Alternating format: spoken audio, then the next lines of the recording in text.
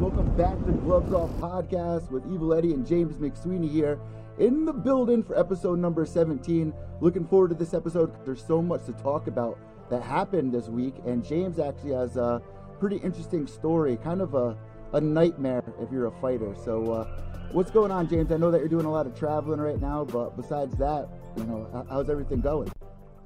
Yeah, everything's cool. Just getting back and settled from my trip from Europe, and then just preparing to. I'm moving to Plano, Texas, to open up my new gym. So just getting everything prepared. I was meant to be leaving today, but we had a few delays with the truck and so forth. So it looks like it could be tomorrow, or maybe even the day after. So it's a little bit of a stressful time, but hey, it's just life, and it's no big deal. Well, this is like the worst time of year to really be traveling. I mean, especially crossing borders and stuff. That had to be a nightmare within itself. Yeah, I mean, even coming back from Europe, we had delays. They lost my luggage, and then when we got to Chicago, the flight was cancelled, and then it was like the next flight's for 24 hours. They want me to sit in an airport with a 6-year-old for 24 hours, and it's impossible. And they weren't willing to help us out with like hotels, or I had to rent a car, drive another 7 hours from Chicago back to Detroit, then come back again, and then they said, you can put a claim in. So I come back, I file for a claim, they refuse it. It's just one of those nightmare situations. So you know what, you can get stressed out about it, but at the end of the day, I've learned to just get stressed out about things I can control. If I can control it, I let it bother me. If I can't control it, I'm not putting no effort into it anymore. And that's a big part about being a fighter, and that definitely reflects on everything that you've been dealing with in the last couple of weeks. Now, to catch all of our listeners up, you actually had a fight. Now, bring us through what happened here, because this is really a nightmare. And then after you share the story, then I'll have some questions for you that I'm sure everyone wants to ask you. Well, this is a situation that I've been around. I've been in the game for a long time, but this is one of my first experiences of having this. I've had some shitty decisions. I've had some things that, but that's just a part of fighting sometimes. But this situation was just a snowball of events. So I finished off my camp in Europe. I went over to Holland and finished my camp with my coach. Had a small little injury, but wasn't nothing big. It just was a little niggly thing. Didn't affect my performance at all. Arrived in Kassel, in Germany, where the fight was taking place. Did everything, waited around, did all the normal stuff pre-fight. We had to go to the weigh-ins. I turned up at the weigh-ins. We had to, as always, when you go to this stuff, you have to go and do your medical check first. Then you go and do your photo shoots, videography, and all the interviews. Then you get on the scale, right? So as I turn up, I look around. I don't see my opponent, but that's not always new. It can just happen. He can be late or whatever. And then I did my medicals. I did all the interviews. And but I keep looking on the paperwork to see like if he pre-weighed in, but his name's just blank, so he hasn't been there yet. So I'm expecting to show up anytime soon. We go through the whole lineup. I was the co-main event, what was a world title fight, and doesn't show up to the weigh-ins, doesn't show up to the photo shoot, doesn't show up to interviews, doesn't show up to anything. So okay, so usually you got an hour to show up, or there's fine deductions and stuff like that. We waited around. No one showed. No one knew where it was. Everyone saying not answering his phone. So I said, okay, well, let me know when he shows up. Waited around that night. Never got a phone call that he showed up. Never got nothing. But that evening, we fight on the Saturday, the 22nd. On the 21st, which is the Friday, we had to do the weigh-ins, which is normal. Then we had to do the pre-rehearsal for the opening ceremony Friday night. So we go to the arena, check out in this case, it was in a ring. Check out the arena, we wait around, they do all the call out. I don't see my opponent. I look around, still not here, still not showing up. But people are telling me they've seen him in the hotel. He's here, he's in Kassel, but he's not here in the arena. So we do the whole lineup. You stand here, when this music happens, you stand there. And me and him should be the only two on the main gate because we're the main event. Yeah. And I'm standing there on my own. So the promoter's running around like a lunatic. Get him here. Everyone's calling his name. No one's coming. So anyway, we all finished with the rehearsals. He hasn't shown up. So I know the promoter, Sefa, and I said, listen, Seth, this is not right. I don't even know the guy's weight. It's a heavyweight, but 265 is a limit. 120 kilos is a limit. But, does it really bother me that he's a bit heavy or he's a bit... Not really. I don't really care. So I said, listen, I'm not too worried about the weight stuff, but he should be here. This is obligations, right? This is part of being a pro. He goes, James, he disrespected you. He disrespected me. The event. He's caused problems at the hotel. Everyone around him has caused problems. I'm going to make sure that this is deduction or purse and blah, blah, blah. I said, listen, that's your business. But my business is I should know that he's here. He'll be there. He'll be there. So they said on the fight day, main event card starts at 9. The opening ceremony starts at 9 p.m. It's live television. You have to be here. Be here at 7:30, the latest. But I got there at 6 because one of my fighters was fighting on the card as well, and he was fighting at 6:45. So I wanted to be backstage with him to give a bit of moral support. I couldn't be in his corner because obviously I'm fighting, but I wanted to be backstage. So I got there at 6. I said hello to him. And anyway, long story short, he won his fight, which was fantastic. We wait around for the opening ceremony, 9 o'clock. Boom, boom, boom, fireworks and the lights and everything else. I go out. I'm the last one to be called. No opponent. Doesn't show. So this time I could see everyone's pretty mad. Everyone's pretty serious. Everyone's calling his name on the microphone. No sign. We all go backstage. I go back to my dressing room. I start laughing because I think, well, the fight's going to be off. This fight must be cancelled, surely. Yeah. Because who in the right mind is going to allow this fight to go on? Because he hasn't shown up anyway. Legally, it shouldn't have happened. Because UFC wouldn't allow it, right? No one would allow it. UFC, yeah. ONE FC, Bellator, KSW. I fought for all of these companies, and not one of them would allow it. K1 wouldn't allow it. If you don't show up to the weigh-ins, the fight's not on. That's it. Because legally, we've got to see what you weigh. That's it. Like, it's if you let's say you go and let's say you fight for weight category like 205. If you don't show up within an hour, you're off the fight card because your opponent made weight. You've got 1 hour to make weight from that time. So let's say you're overweight. You've got 1 hour to make it. Otherwise, you've got a decision. The fight goes on or it doesn't go on, right? Yeah. The fighter can say, yeah, okay, I take 50% of his purse and the fight continues. Or he says, no, there's no fight. Fuck that. I'm not doing it. Right? So I already felt like I gave a chance because I didn't care about the weight. Yeah. All right? So 30 minutes after after the ceremony, about 9:30, I need to go to the bathroom. So I walk from the corridor. When I spot him walking down with some bags. As we walk past the corridor together, he won't look at me in my eye, but he barges me with his bags, and he barges me with his shoulder. So I look and I think, I said, really? But he just keeps walking. He doesn't look back. He doesn't say, none of his team say. I just stood there like this, like we're gonna fight right now in the hallway. He just keeps going. I go back to I tell my team, we calm down. Anyway, I take a sleep. I wasn't fighting until 11:45 at night. So I was about 9:30. I'll take a rest for an hour. Then I'll start getting ready. About 20 minutes later, one of the girls from the show says, "Mr. McSweeney, James." I said, what? She said, the opponent's team have asked me to ask you or to tell you that they want to come in and check you before the fight. I said, check me for what? She goes, well, they're saying you've got Vaseline on. She goes, what should I say? So I was almost about to get mad at her, but I know she's not the person to get mad at, right? She's just the messenger. Right? Yeah. So I just said to her, you know what? Tell them that I said no. And she went, what? I said, tell them I said no. And then I put my headphones back on and I went back to sleep. Well, I tried to. 20 minutes later, the promoter comes knocking on the door. James. I said, what? What do you want?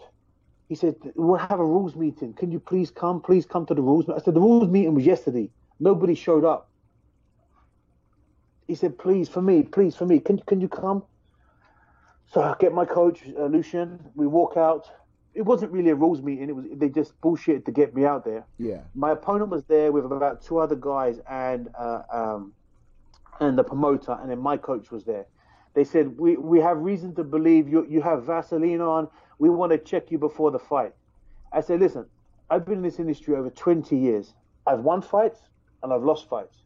No one's ever once accused me of being a cheat. I've never failed a drug test. I've never cheated. I've won and I've lost. So what the fuck are you talking about? I said, you know something? You disrespected me since the whole time. He says, I'm going to check you before you walk in the ring. I said, then I'll knock you out before I knock him out. And I walked off. So my coach was like, no, stay. I said, no, fuck this, Lucian. I'm not staying. So I walk off. My coach stayed. Basically, they come to an agreement where the referee would check us before we got into the ring, which happens anyway. Yeah. That happens before you get into any ring, because you're not going to put any Vaseline on until you get in the ring, right? And so it's very simple. So finally, the fight happens. I go out. We get in the ring. The referee checks me. I now find out the referee has only ever refereed 2 MMA fights. James, are you sure this isn't a nightmare that you had? This is real. This is all real. I swear to you, this is real. I tell you one other little kicker that was funny. The DJ, I fought for this company twice, right? And the DJ knows me. So I said to him, he said to me, oh, what music you coming out to? So I said, Puff Daddy, Victory. So he looks it up. Oh, okay, cool, no problem. Victory, great, blah, blah, blah. I said, the same as I always use, no problem. When I went to walk to the ring, guess what I came out to? What? I'm coming out. No! I've got the world to know. The biggest gay anthem in the world. James, are you sure this isn't a nightmare, man? No. Right? So I'm backstage, listening to this music, thinking, this isn't my music. But of course, the show must go on, right? The show must go on. So I'm already a little bit pissed off, right? So to the ring, I get in the ring, I ignore the music. His music comes on, which I sounded like it was the right music. He comes out. The referee checks me. We do the bullshit. We go to the center, but he will not look at me. Like, he will not look at me. Like, his head is everywhere but at me. I think, God, man, this guy is really scared. He's really scared. This is going to be a piece of cake. I go to my corner. My coach said, he shit himself, James. You've already won the fight. Just do your job. Take your time. Round 2, he's done. I said, yeah, no problem. So we go out, round 1. I stand up with him. I just use my jab, make some low kicks, make a few head kicks. He tries to take me down. I escape him. Then eventually he took me down, but I was right next to the ropes. We were fighting in a ring, right, like Pride days. But as we landed, the ropes were just on the side of my arm.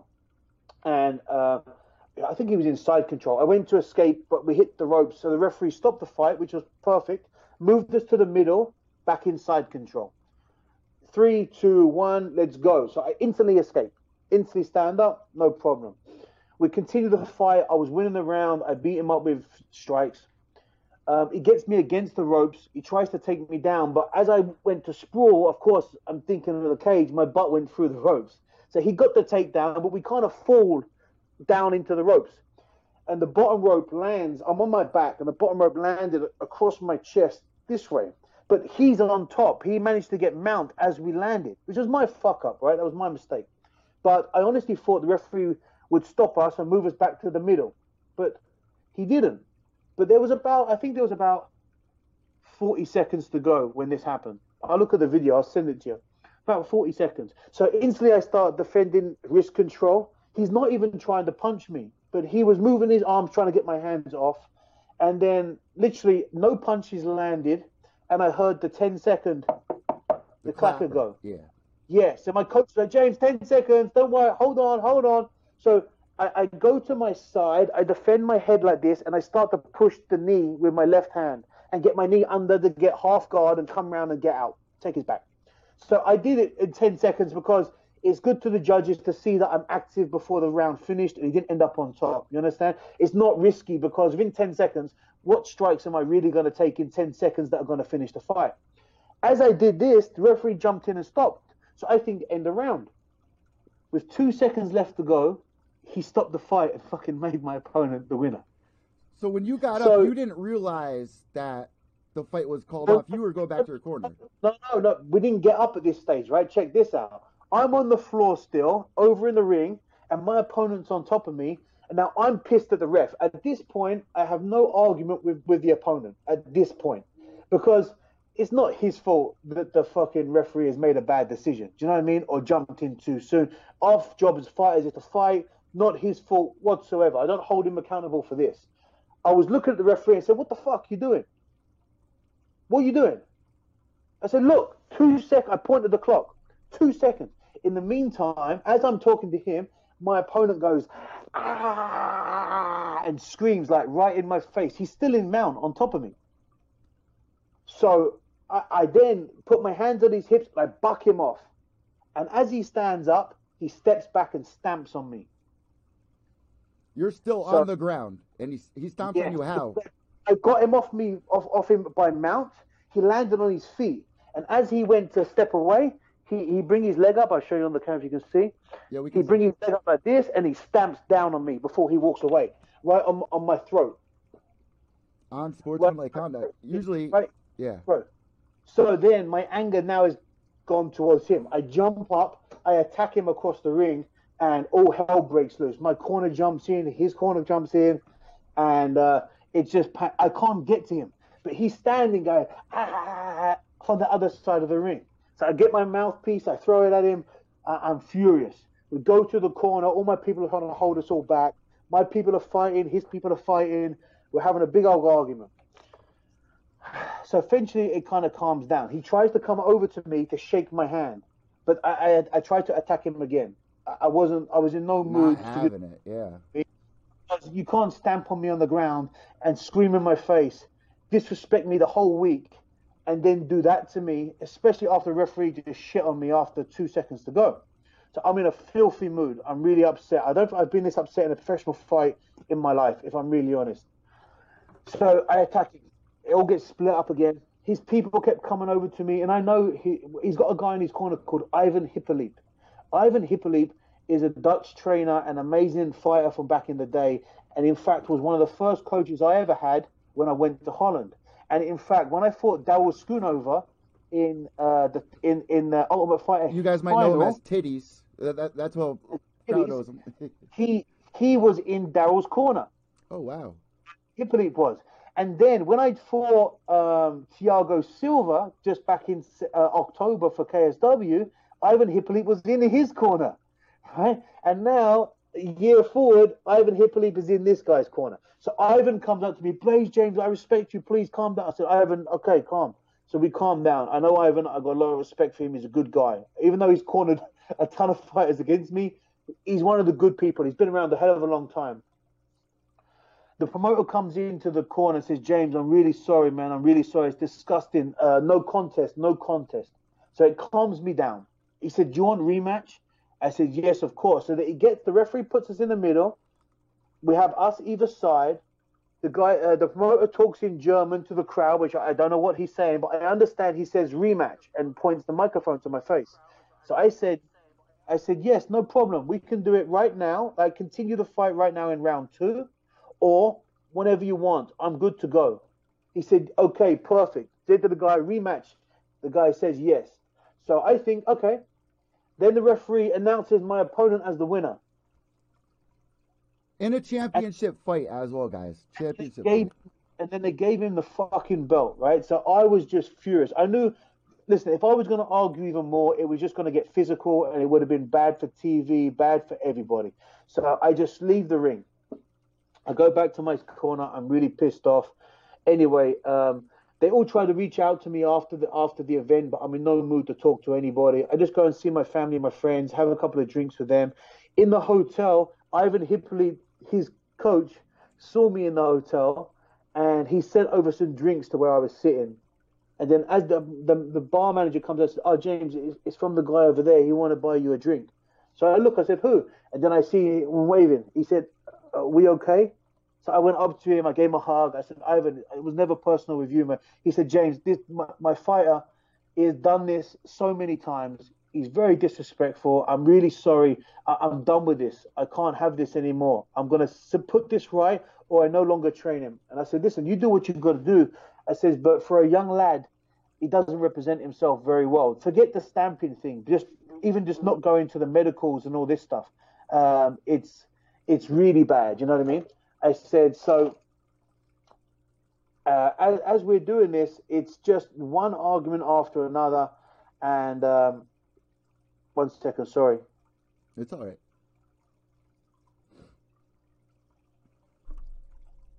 There you go. Sorry about that. Yes, so it's one argument after another, and it's just getting out of hand. So we finished the hotel. The next day, I have a meeting with the promoter in the morning over breakfast. He sees me, James, can we please talk? I said, yes, no problem. he at the breakfast, I explained how upset and peed off I am,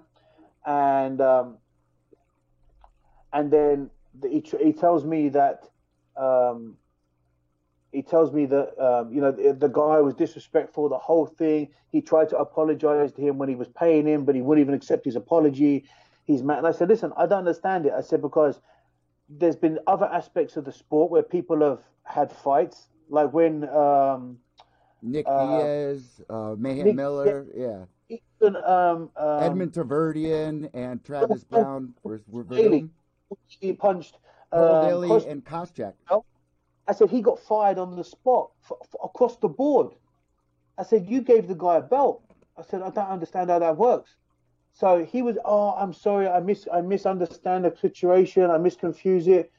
Can we just pause this for 2 seconds and pick it up when I come back? Yeah. I've got to text this message back. Yeah, 2 seconds. Yeah. Yep, that's fine.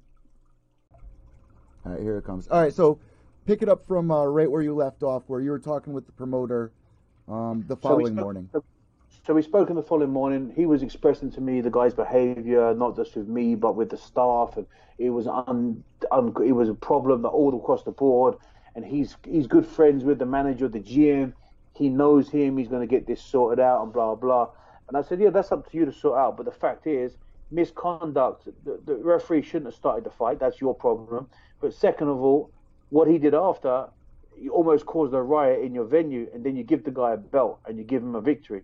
I've never heard of anything like that. So there's numerous fighters across the board that have punched or kicked after the bell, and they've been. I mean, I said, look at Paul Daly in the UFC. Yeah, he punched Josh Koscheck and got barred from the UFC across the board. forever. He didn't give the belt. I said, you give the guy a belt. I said, it's disgusting. So I said to him, listen, you do what you want. Oh, come on, please fight for me in December. I said, listen, the only way I fight for you again is if you take this to an independent body. Get them to watch the fight, judge it innocently, but in the meantime, you have to take the belt back. This can't give the belt. If you don't do this, then I'm not interested in fighting for you again.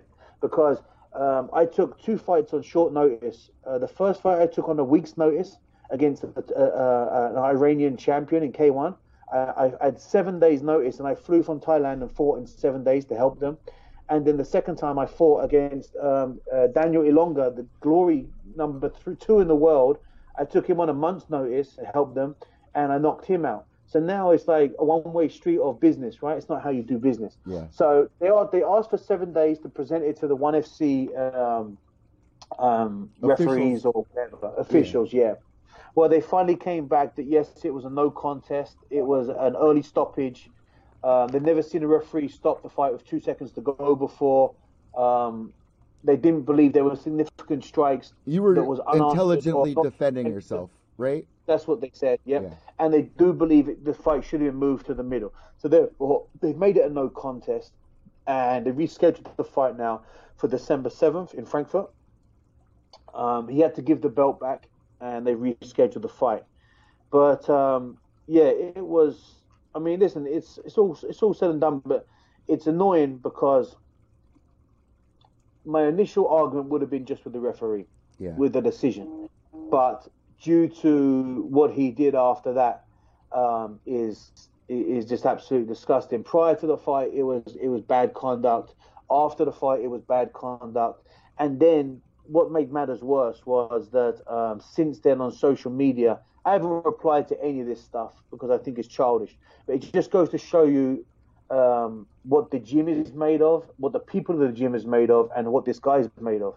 Because when they saw me in the hotel and in the car park at the venue, there was about 20 of them, and it was just me and my other guy, my driver, and they didn't say nothing to me. They didn't say nothing. They didn't come up to me. They didn't try and talk to me. They didn't try and abuse me, try to fight with me. But since then, they make these silly little pictures, like goes around, comes around, and all. I knocked out that Iranian guy, but there was one time I hit him and he went down. I looked over him. I didn't shout him. I didn't say nothing. I just looked over him, and the referee pulled me away. And in Thai boxing, it's a dominating thing to do because the guy is not unconscious, but you want him to look up and see you. So therefore, when the fight continues, he always has a level of intimidation.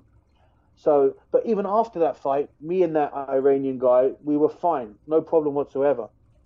But they messaged on my Instagram, they messaged on my Facebook, they messaged on my wife's Facebook. Ooh, whoa, that's This is where they crossed the line. yeah. And then there was some like I've trained a lot of Iranian fighters before, and they're my friends. I trained Amir Ali Akbar, and he just now got to UFC. He was he fought in Ryzen. He fought for a load of big companies. Now he just got into the UFC. When I was training him, all the Iranian fans, they loved me. Absolutely. Oh, my brother, you're welcome. No problem. This, and this. And even when I fought the K1 Iranian guy, the respect I showed him after by raising his hand and being cool with him, no one had a problem with me.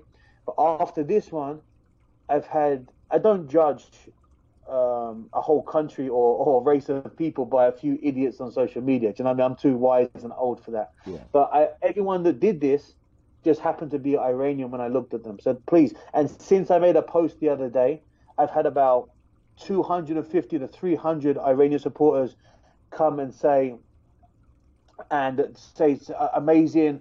Oh, we love you, brother. Please don't let a few bad eggs ruin it. And I never will. And I've got to set my hands up. Iranian fans are very patriotic. They're very supportive of their people. In fact, to a point that English fans aren't as supportive as some of the Iranian. It's true, right? Because they will back their guys to the death. But what I didn't like was I've had people of these guys message me, talk poorly of my child, my daughter. All right, you're talking about a 6-year-old. Wow. Right? Send pictures that they'd made up of her, pictures of my wife, pictures of me. So, and even the manager of their gym, the manager of this gym, which is called UFD in Germany, UFD gym, which is a ripoff of UFC, right? UFD gym, right? This guy has made silly pictures and posted them. He's talked a lot of problems about me. But when he saw me in the ring and saw me ringside, not a peep. He was trying to shake my hand. Please, brother, calm down. Are you okay? Please, please, please. But when he went home, he couldn't wait to jump on his keyboard. Wait, this is not your old coach, right? This is someone different. No. This is not my coach. No. This is the owner of the gym, All UFD right. gym, which is where this guy trains. Now, so, it just goes to show you the quality of men sometimes. Because, I don't know, maybe I'm old school. When I started fighting, internet didn't exist. There was no social media. If you have a problem with someone, you knock on the door or you say hello to them and you have a problem face to face. And like men, you deal with it or you don't. Right? That's how I was brought up. So, but now the rematch has been made. So the right thing's been done. They've called it a no contest due to early stoppage plus bad conduct. Yeah. Before and after. But of course, now I'm fully aware of what these people are about.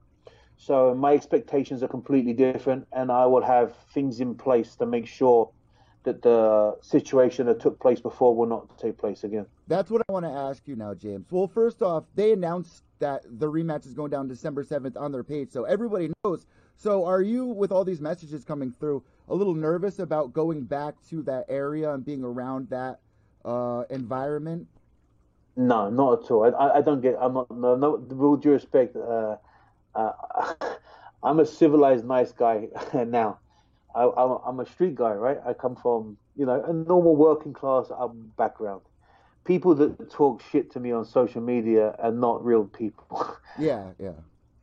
I don't get intimidated by people like that. So I actually look forward to going back, and I hope to see them, because every person that messaged, not on the little idiots on social media that live all over the world, but the guys that made up the stuff on the gyms, when I see them, I'm gonna talk to them about it. I'm gonna whether it's before the fight, after the fight, I don't care. But you're not gonna talk about my wife and child and think this is a man's world and think you won't be held accountable. You will. Yeah, I gotta say this: if you are a part of that promotion, you have to be out of your mind not to do like an embedded series on this about the story that happened. Now you're gonna have the rematch go down. I feel like there's a lot of people out there that love that kind of narrative. And I talked with Shane last night from SMS Production for a while last night, and he was like, I've never seen James get this angry. So are you more motivated right now than maybe the last 10 years? Is this one of the most motivating factors in your career? I'll be really honest with you. To take something positive out of something negative, I'm almost very thankful that this has happened, because I felt I trained hard for this fight. I knew what the opponent was going to do. I felt after his fourth takedown defense, when I had stopped him, he got weak. I knew his gas ran out. I knew he wasn't going to stand with me, and he couldn't if he tried. So he was kind of like, this is like the Ben Askren of the heavyweight division in Germany, right? So with way less quality wrestling, let's put that straight. So I knew what I was expected of. But with this kind of thing happening, it's kind of gave me a whole new, not that I'm not motivated for any fight anyway, but after doing it for so long, you can't help but get into a set fixture of training camps. You can't help but get into, I'm in a good place, I'm okay, this is what I've got to do 3-5 rounds, whatever. But of course, I have 2 fights before December, so my mind must always be on the 2 fights before. But when December comes, to say the least, I'm not the type of guy that within time I calm down. I'm just not. The only time I calm down is either when it's dealt with, or an arrangement's been made where it's been handshaked and forgotten. There've been no handshakes, and this will never be forgotten until it's dealt with. So for me, when this fight camp happens, I'm going to be motivated more than ever. And I'm very thankful, because at 38 years of age, after 20 plus years at fighting at the highest level across the board, you can get to a point of where maybe, not because complacency, but you get not comfortable, but you get used to the training, you get used to the diet, you get used to all these things. And you know what? You've got to be self-motivated, and I always am. But when this kind of stuff happens, it's an extra ingredient. Yeah. It's put a fire up my ass like no tomorrow. So it's his mistake that he's done this, and I'm very thankful. Very thankful. Now, James, something that you mentioned to me yesterday that I didn't hear you say this time around was you actually heard from somebody through the grapevine that he was planning on not showing up, right? That was said to you before the fight even happened, right? Yeah, I got a message from a friend of mine about a month or so out, saying, I've just got a reason to believe your next opponent may pull out of the fight, just giving you a heads up, you might get a change. I said, he said, well, without giving all my things away, I can't say who it was. Yeah. Just said, listen, just bear him for it. He doesn't like the fight. He doesn't like this fight whatsoever. And I said, what do you mean he doesn't like it? Is he injured or something? He said, no, he just doesn't like it. It's in a ring. He doesn't like it because he knows it's going to be hard to take you down. And so when he didn't show up to all of the press conferences and photo shoots and the opening ceremonies, I thought, wow, last minute he's going to pull out. Like, this is over. And even if he didn't pull out, I thought this is going to be down to a negotiation factor. Like, the promoter will come and say to me, saying, James, listen, you want to take the fight, which I would have said yes, but we're going to have to strip X amount of percentage from his purse. It's usually 20% in the UFC. Well, not if they don't show up to the weight. I've had up to 50% off someone for not making weight. So, if you want to disrespect the sport and me in the game for not making weight, I'm going to make you pay. So if I gave you an opportunity to make weight and you still can't make it, I'm going to take 50%, which I've done that before. But this wasn't even put out there. This wasn't even down to negotiations. I just thought this wasn't going to happen. But of course it happened. And I always would have made it happen. I would have just made him sweat a little bit, because if you make me be there all day wondering what's happening, it's time to flip that around, right? Yeah. So I would have started playing those games. But now it's been resolved, as in the fact of the rematch is in place. I can I must admit I was so angry and so disrespected. It was affecting my mood and my peace, because I needed it to be resolved. And now it's resolved. Now I've got my time where it's going to happen again. I can get my hands on him. I'm okay. I can sleep at night. Yeah, especially even like every little detail you brought up, down to your walkout song, just sounded like an absolute nightmare. And the referee, it's absolute nightmare. Yeah, I mean, listen, I'm not going to say the whole world was against me and this was against me and that's against me. But it just turned out to be these ways, whether done on purpose or not to try and fuck with me. I don't know. I don't really care. I just know if it's happened once, it will never happen again. I won't allow it to happen again. And like I said, I'll have everything in place when I get there to ensure all these factors are put in place from day one. So let us know what you guys think about this situation down below in the comments, and get ready for December 9th, right, James? December 9th? December 7th. December 7th. So I'm really looking forward to it because this whole storyline is really exciting, and it's a real shame how some of these fans are, which is a perfect way to segue into the next thing. Ben Askren obviously losing this weekend at UFC 239 in 5 seconds, quickest knockout in UFC history. You see the fans come out of the woodworks and just throw, make all these memes. They just ridicule him.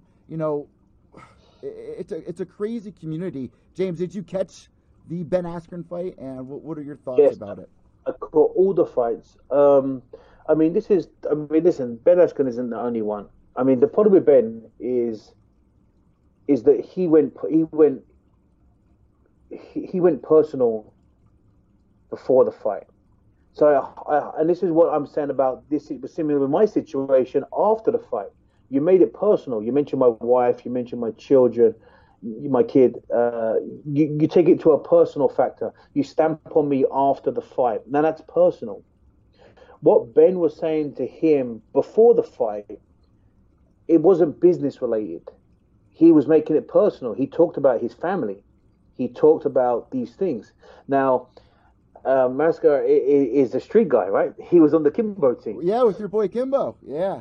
Right? He was on the bare knuckle fighting team. This is a street guy that's super talented, right? But he's a fighter, and he took it personal.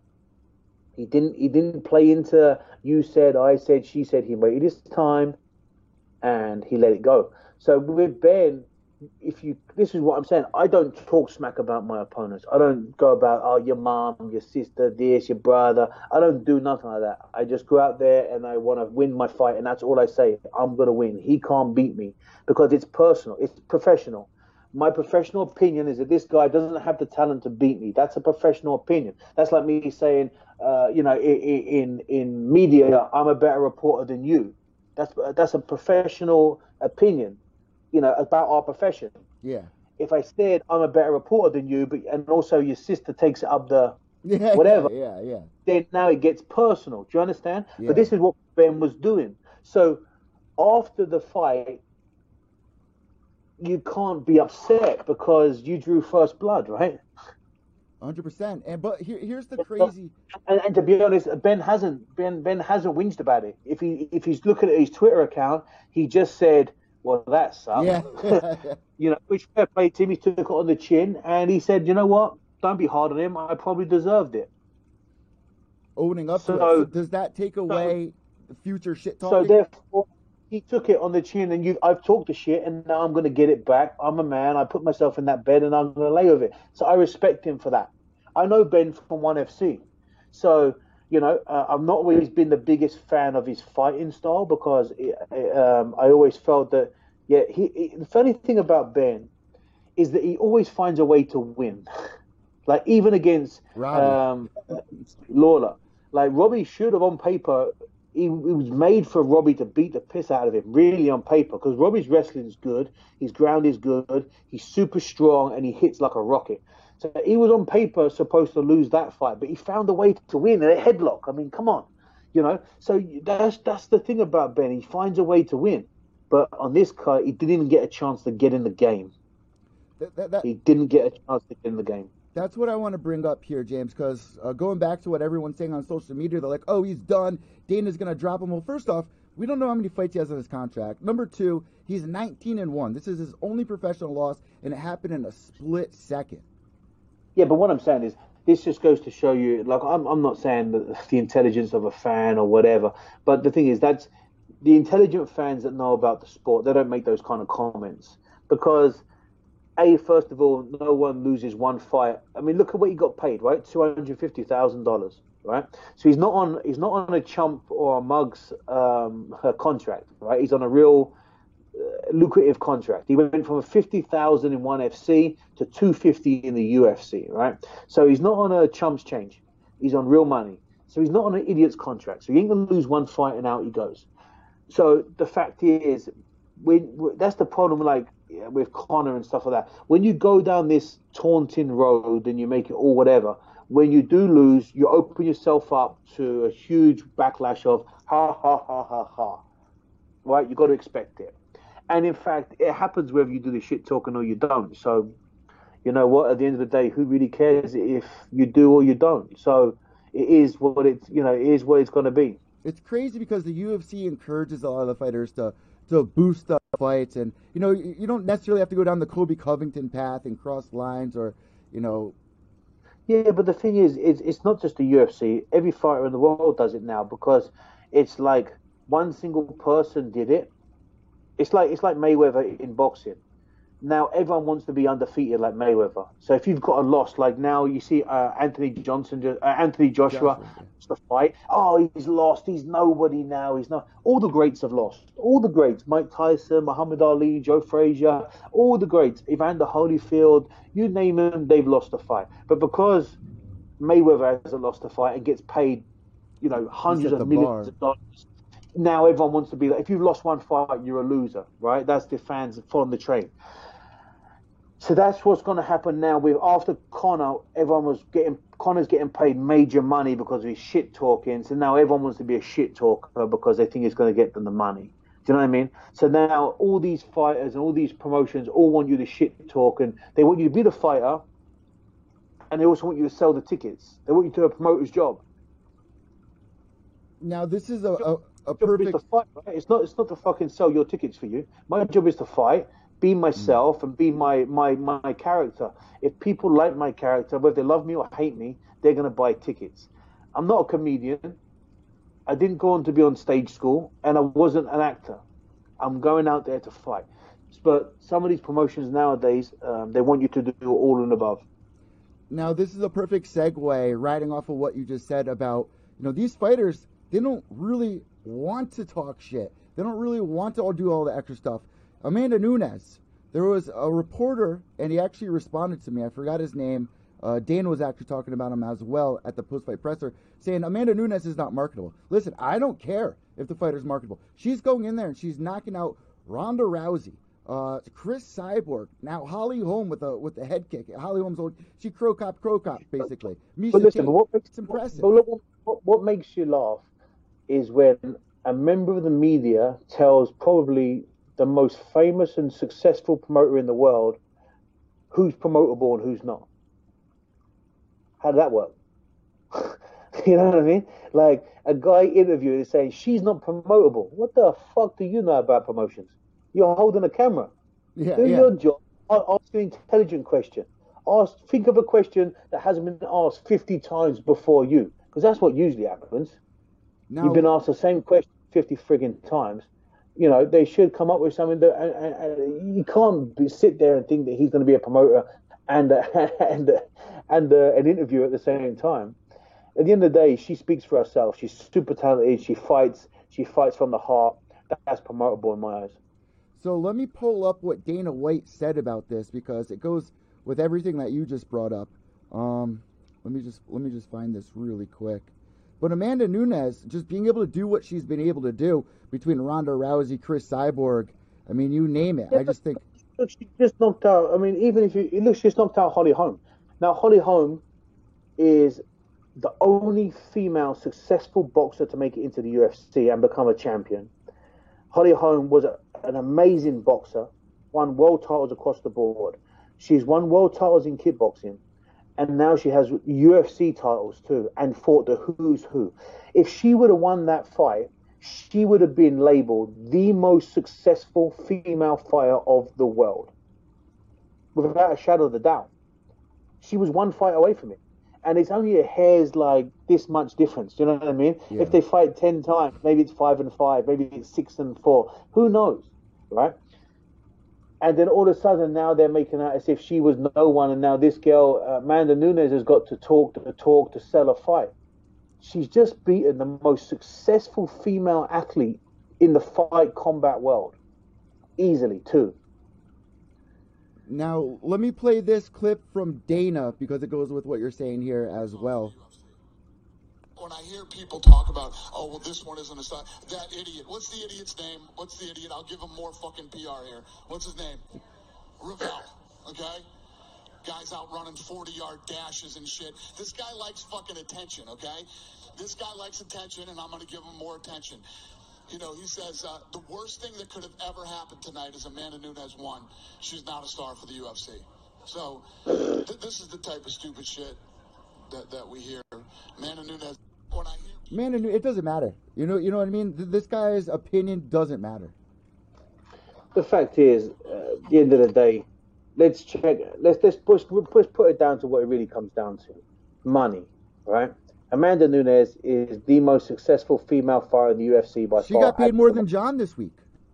Exactly, at the moment, right? And look at it. Go back 10 years. I remember sitting with Dana White as we come out of the Ultimate Fighter house. He took us all out for dinner before we went to the strip club. And I was sitting next to Dana, and someone mentioned, I'm not sure who it was, someone mentioned about female fighters. And he said then, not while I've got air in my body will there be a female in the UFC cage. 10 years ago that was. And now, look how much it's changed, right? Look how promotable it is. Look how much, no matter who started it, who finished it, who won and who not, the women athletes of the world, especially in the combat world, have got the respect they deserve. They're super talented. They're earning amazing money to support their families. They're putting on amazing fights for the fans. Who cares for the opinion of a reporter who's really hasn't achieved anything? He's just trying to be a shock value reporter. Exactly. Let me say something outlandish just so my name gets put in headlines. So Dana White can say it again. Yeah, yep. You know what I mean? It's not if he joins the realm and says, "Oh no, Amanda is the 2-time unbeatable pound for pound, the best female fighter in the world." Who's going to hear this dickhead's name? No one. So that's the society now. Has to come up with the shock value. I have to be the idiot. I have to be the joker. I have to be the dummy to cause a wave. You got to provoke. You just said it. That's what social media is all about nowadays. Is about someone challenging. Like I said on mine. Before I started fighting, when I was fighting, when I first started, up until 95 or whatever, 96, and I think the internet started 98, right? 98, yeah, around that time. I never had one single fan, up until this day, I've never had one single fan walk up to me after one of my fights, in the venue, in the weigh-ins, in the supermarket, anywhere in the world, walk up to me and say, "James McSweeney, I saw you fight. You fucking suck. You're this, I've never had that. Never once never once. Not even a situation where someone's even said they don't like the way I fight. No one's even said nothing to me. But yeah, I can turn my phone on.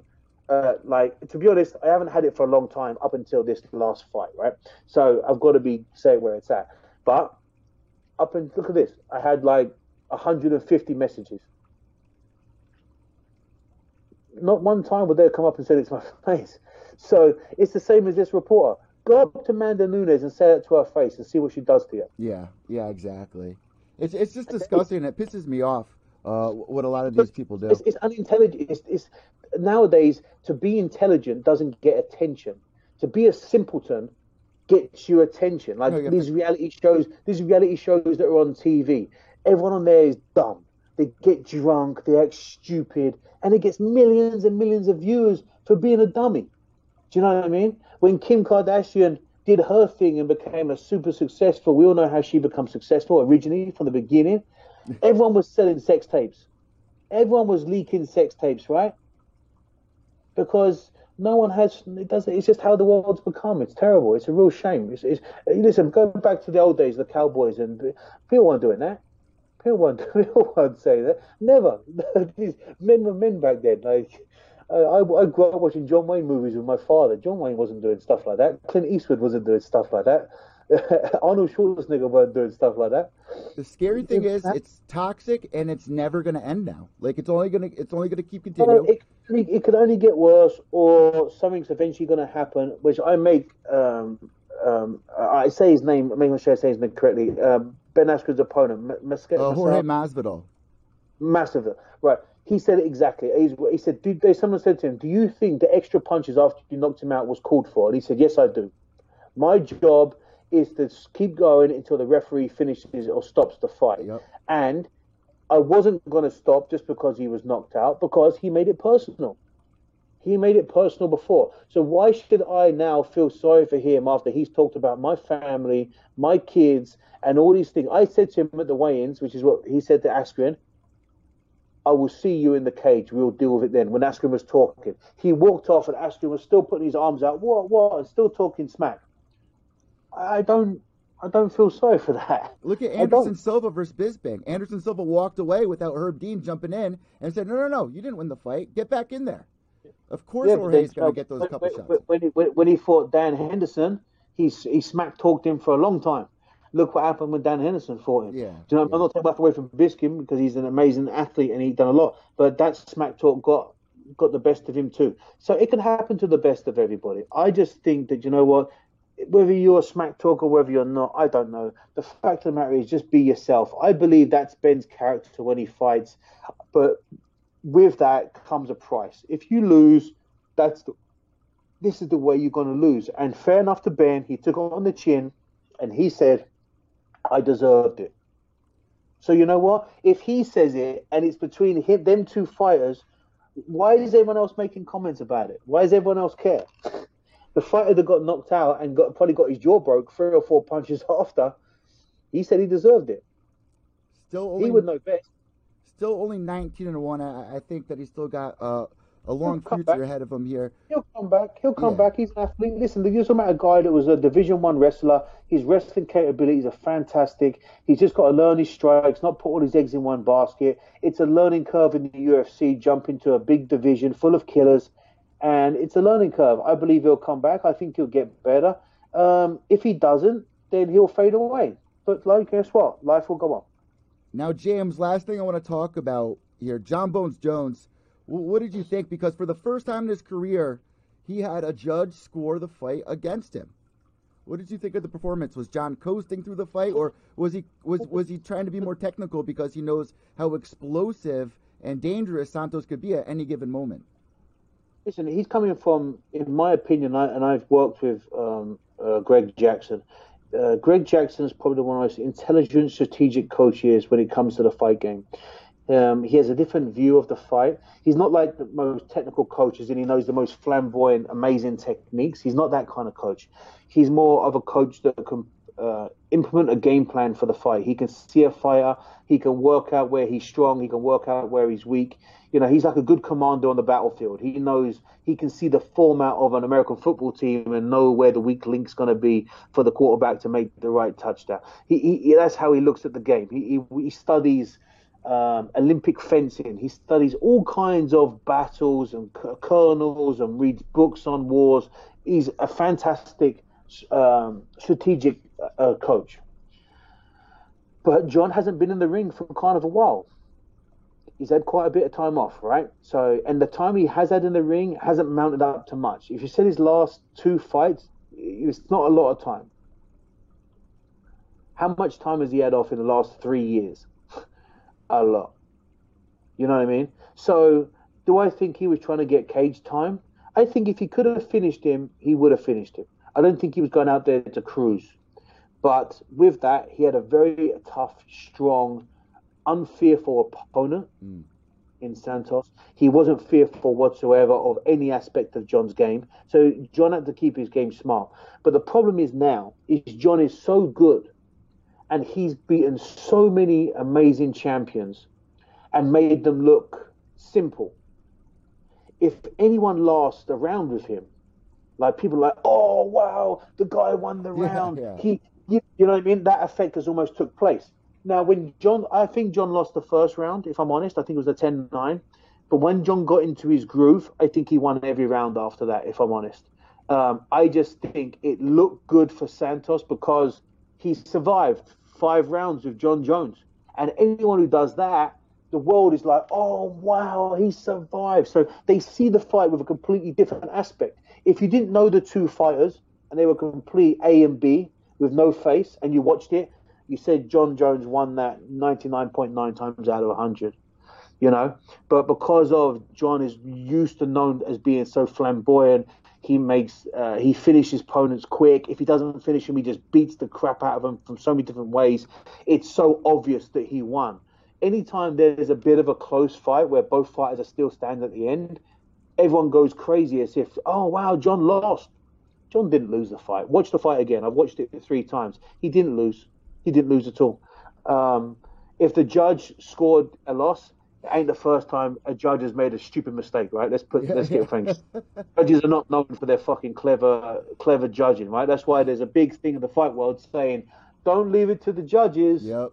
It's not. It's like when when an idiot makes an idiotic choice, you can't. You gotta. It's just an idiot, right? So you haven't got to be much in the school world to be a judge. Let's get that fucking straight from the start. So if a judge put John losing, then it just goes to show, backs up the census that most judges don't know what the fuck they're talking about. Now, let me also bring this up as well. I feel like this day and age, a lot of the fighters out there feel like they have to move up a weight class to, be a legend or to challenge themselves. We've seen it so many times, but I don't want to see John move up a weight class. I feel like... This is the Conor McGregor thing again. Yeah. Because he was the first 2-weight champion. Now everyone wants to be a 2-weight champion because one champion weight isn't good enough anymore. Do you know what I mean? But John Jones is smart. He's smart. I don't think he'll take looking for two belts. I think that if he does take a super fight, it'll be a super fight because of the money and because of the challenge. John's a big guy. He's 6'5", whatever, but he's not a big guy in mass. He's never going to be a natural heavyweight. He's walking around at 225, 230. He's a lean guy. His legs are quite skinny. His upper body's big. He's got a big, wide back and girth. But his arms are quite small but very long. His legs are small but very long. He's not built as a heavyweight. You know what I mean? He hasn't got that thick set. And if you really look at it, and I may get a bit penalized, it's like, oh, yeah, well, you are or whatever. No, this is just a professional opinion. John's not a one-punch knockout fighter. He hasn't got tremendous power where he hits you with one shot and knocks your head off. Do you know what I mean? Like some heavyweights. Yeah. He's an accumulated fighter. He'll beat the piss out of you. He'll get you with good elbows. He'll get you with distance. He'll hurt you. He'll break you down. Then he'll submit you or he'll beat you up until you can't continue, whatever. He's head kicked guys before that have landed flush and they've still been standing. They've still been standing. You know what I mean? Whereas when, Crow Cop hits you with a head kick, their heads are almost in the 5th row. Yeah. There's like, Shane Carwin would hit you with a 3-inch punch and almost knock your head through out of Vegas. Do you know what I mean? Like that's real heavyweight power. John doesn't possess that, but he possesses a whole mountain of other tools and weapons. Don't get me wrong. The guy's super, super talented with a whole world of other tools. So let's not get things twisted.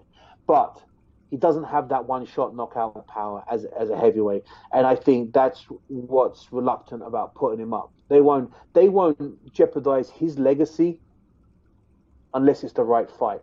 Yeah. He said that he would much rather fight DC than Stipe. And I honestly believe, okay, would they make Ngannou and John Jones? Oh, not in a million years. No. Because Ngannou just has to touch you. If he touches you, he's going to knock you out. You know what I'm saying? John could beat him up for 4 rounds.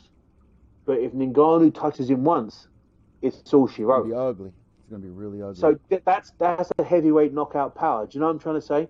So John doesn't possess that. Not that there's many that possess Ngannou power, but there is quite a few that can still make that knockout. You know what I mean? So that's the problem you're going to deal with. If John sets up the heavyweight, it's going to be the right fight. It's going to be the DC fight because, like he said, he's got his ingredients down. He knows DC is far more dangerous as a heavyweight, in my opinion, than a light heavyweight. Yeah. He's much more confident. The weight cut he doesn't like it. He can't do the same wrestling strength moves that he can with people at light heavyweight. John is a bigger light heavyweight than him, but DC would be a heavier, thicker set, stronger heavyweight. But that's a good fight for John. He's got the distance. He knows how to fight him. He fought him before. He would probably be reluctant to take the Stipe fight unless the money was good. But also with Stipe, we've already seen the blueprint how to beat him. Don't forget, John Jones is a Division I wrestler, He's epic on the ground. No one wants to be in his guard. Have John Jones in their guard because of elbows and strikes. He would just take Stipe down, I think, and want to grapple and ground and pound the crap out of him, like DC kind of did.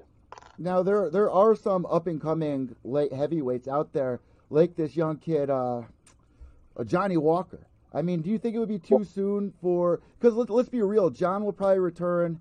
He says October, November, but probably December.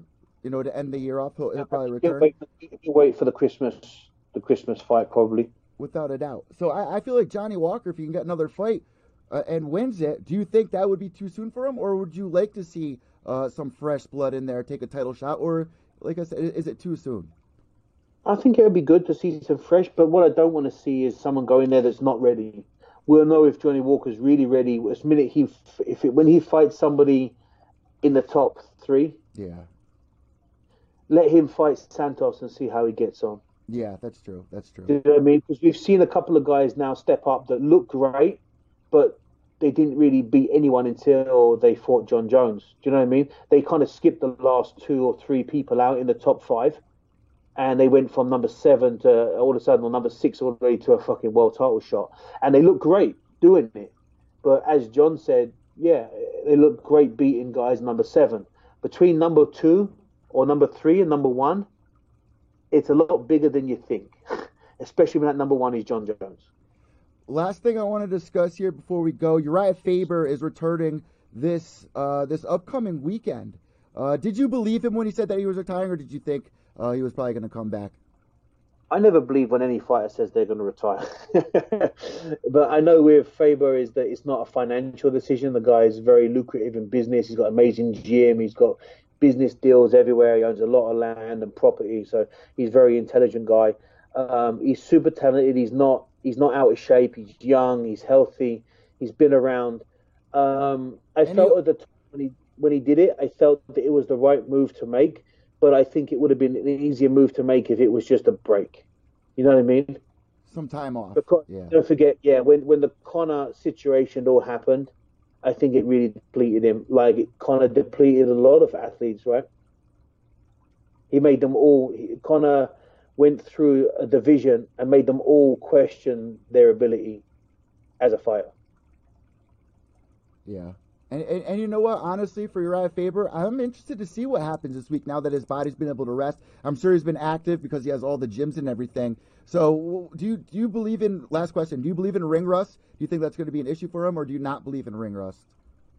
Well, I don't know about ring rust, but I think to myself, the ring rust is definitely a thing. It can happen, and there is a thing about it.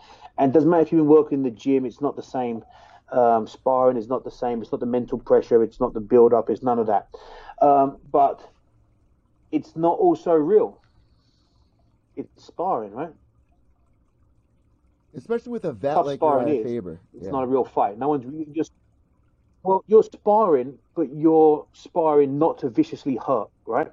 So you're competition sparring, which means you're putting pressure, you're working speed, agility, and all these things, and timing. But you're not trying to knock the other guy out. If it's in-house sparring, anyway. If you're paying guys to come in, then it's in-house. It's out of house, and yeah, you are paying to risk knocking them out. I don't know if that's been happening. If that's the case, in boxing, that's done a lot. I haven't seen that done too much in MMA, which it should be, in my opinion. But I mean, listen, Uriah Faber is a super talented young fighter. He's been around. He's fought everyone. He's a WEC champion. He's a superstar, an amazing wrestler, a good fighter. He's been across the board. You know, there's nothing else to sell about Uriah Faber. The proof is just going to be in the pudding. We just don't know what Uriah Faber we're going to see, right? And it's all going to boil down to which guy we see at the day. And now with TJ Dillashaw gone, you know, you got Henry Cejudo as the bantamweight champion, surprisingly. I mean, Joseph Benavidez as well, which Uriah and him will never fight. But I would like to see Cejudo versus Uriah Faber if Faber can get a couple of wins here. Because he's never been able to win a title shot. He's only lost in title fights except for that one fight with, I forgot his name. But, you know, he's only lost in big fights. So we'll see what happens. Yeah, it happens. But, I mean, I'm very interested to watch the fight. I'm very interested. Just as a fan, more than anything, I'm very interested to see how he comes back in. I wish him nothing but success. And I hope the old Uriah that we've seen for so many years is there. Well, that ends episode number 17 of Gloves Off Podcast with Evil Eddie and James McSweeney. James, we want to wish you luck. We want to hear what the fans out there think about James's situation. And let us know on Instagram at glovesoff_pod or also on Twitter at glovesoffpod altogether. And we will see you guys in about 2 weeks. James, last thing before we go, you just got into America. What are your plans for this week? What do you got going on? You still got to travel to Texas, right? I'm driving over to Plano. Yes, I just buying a truck right now. I just bought a caravan to take my family across. We load up the pets, we load up all of our stuff. We're going to stop at Jellystone Park on the way and have a little camping trip for a day or two, and let my daughter fish and have some fun. And then we're going to head over. We'll be in Plano. I start teaching there on the 15th of July. And the gym is open and running. So McSweeney Martial Arts in Plano. It's like 10 minutes outside of Dallas. So, yeah, it's going to be fun. Make sure to follow James at McSweeney MMA. That does it, guys. And remember, 2 weeks. We'll talk to you then. James, thank you so much. God bless. Thank you, guys. Bye-bye. Bye.